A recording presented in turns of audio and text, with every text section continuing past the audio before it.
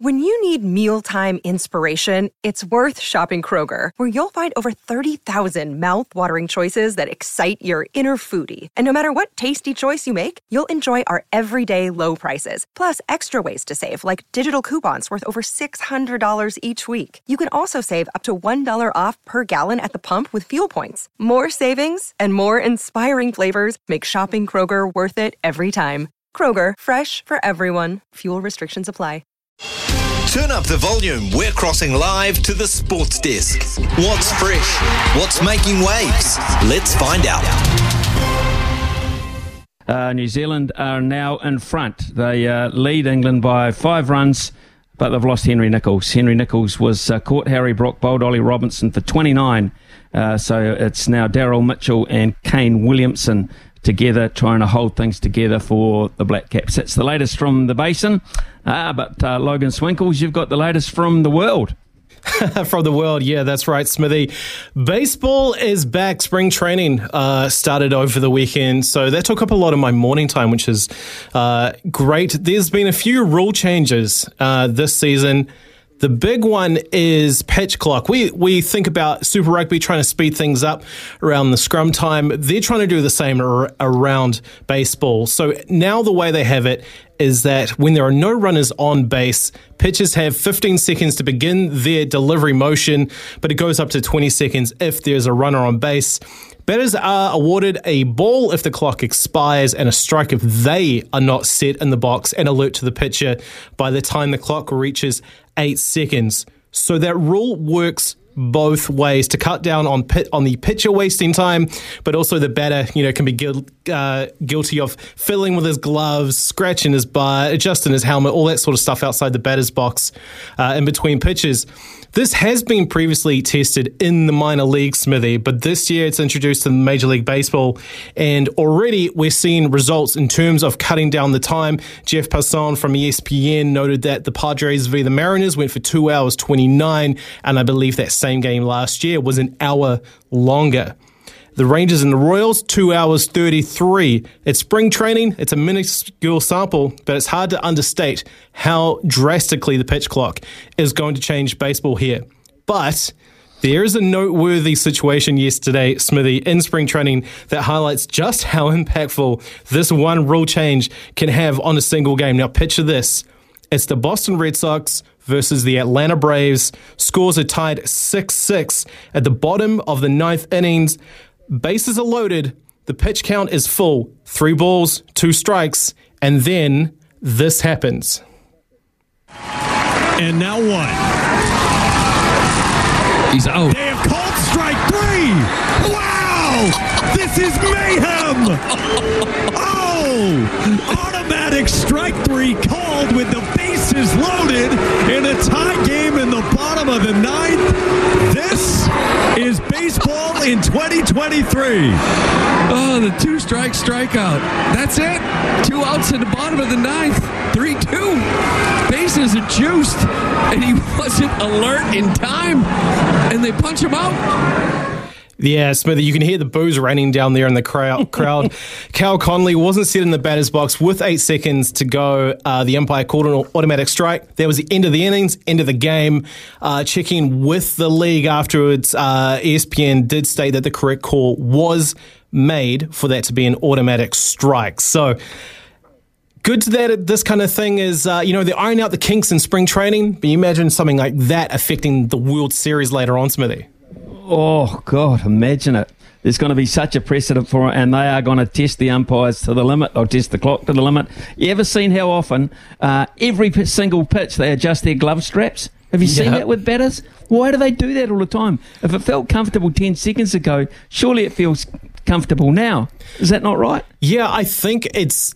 like a lot of things, it's just down to their rhythm. It's down to their, what they always do. It's their routine. I've read that Manny Machado has already complained that he felt rushed. I'm sure quite a few batters might be feeling that way, but it's professional sport. They'll get used to it, Smithy. So that's what's happening in baseball. Now, across the ditch in cricket, we've been celebrating the Australian women's cricket team, but there was also the National Women's Cricket League final over the weekend. South Australia needed 4 runs with 5 wickets in hand with 1 over remaining in the National Women's Cricket League final against Tasmania.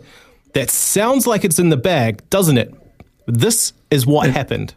She faces Sarah Coit down the wicket, and she is bowled. Oh boy. Big moment. She bowls short to Wellington. They run with the shot. They'll take a single. It's Kavanagh at a third. It gets Barsby on strike. 3 to win, 2 to tie, 4 balls left. Coit's in. Barsby is stopped. She's out. She's out. She's been stumped by Emma Mannix-Jeeves. Can you believe this? She faces Coit. And she hits it hard. It's off the rails. Out again. Can you believe this? Can you believe it? That is ricocheted. There it was. Struck well, and it might have been deliberate. Wellington, now she's hit again on the pads. And she's out. Oh, she's out. This is extraordinary. It's Coit to Mashangwi. And she hits it hard. It's up to mid-off. It's a single, and it won't be enough. The Tigers have won it. They've gone back-to-back. Can you believe that? They have gone back-to-back in the most dramatic circumstances. Wicket, single, wicket, wicket, wicket, and you finish with a run out. Tasmania win by a run after bowling South Australia out. Absolute scenes there, Smithy. Crazy. And I think we can believe it. I think the commentator used it every time. Every time. Can you believe this? Can you believe it? Can you believe? Yeah, we can. We can. It actually happened. Wow, what drama there in that women's final. Brilliant stuff. What else you got for us? Quickly on the Ice Ferns, I sort of talked about them last week. Yep. They were in the IIHF World Champs in South Africa there. That all wrapped up this morning. I'll set the scene for you for the final day in Cape Town. New Zealand v Australia first up was looking like it would decide who gets the silver and who gets the bronze unless Australia won. Then Belgium were guaranteed gold unless South Africa caused a major upset there and Australia defeated the Ice Ferns in the previous game. Well, in the end, Australia won 5-2 over New Zealand. The Ice Ferns did get off to a red-hot start 2-0, but they weren't able to keep that going. I can just imagine how amazing that would have been if that result came through. And Belgium won 4-1 over South Africa. So gold goes to Belgium, Australia silver, and the Ice Ferns will finish with a bronze in their first international outing since 2020. So my hat goes off to them, Smithy. And just lastly, we've been very busy here at SCNZ with the Warriors. The season is getting underway. Last Wednesday, I was head down in my laptop going through all the interviews that Tony Kemp did at the season launch. And, of course, the big question around Cam George is what excites him about 2023? This country's in need of a little bit of inspiration, and I think our players are taking that on board as we build up to round one. We've seen a resilience factor really embedded into our team. We've got some really good depth around the club, and that's really pleasing to see. And our young kids are starting to put their hand up, and they're really inspired by the experience and the opportunity. So hopefully they shine through. And I just want, Robbo said it tonight. We all want just commitment, and we all want to have a crack. And if you're deciding not to do that, well, we've got to be pretty quick at moving on, because this club's not going to stand for that sort of standard anymore. We've reset the club this year in a lot of different ways, and our behaviours and expectations are one big part of that. Attitude was a big thing you heard last year, Smithy, so I can imagine what you hear there from Cam George is pretty pleasing.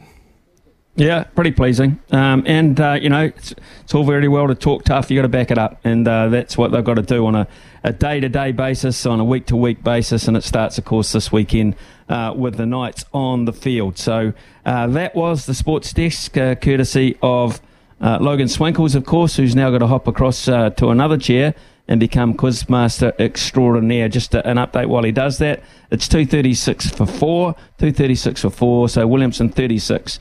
Daryl Mitchell has quickly moved through to 12 already. So we'll take a quick break with the news from Aroha, and then we invite you to call 0800 150 811. 0800 150 811. We're playing for $50 this morning to stump Smithy at the beginning of a new week.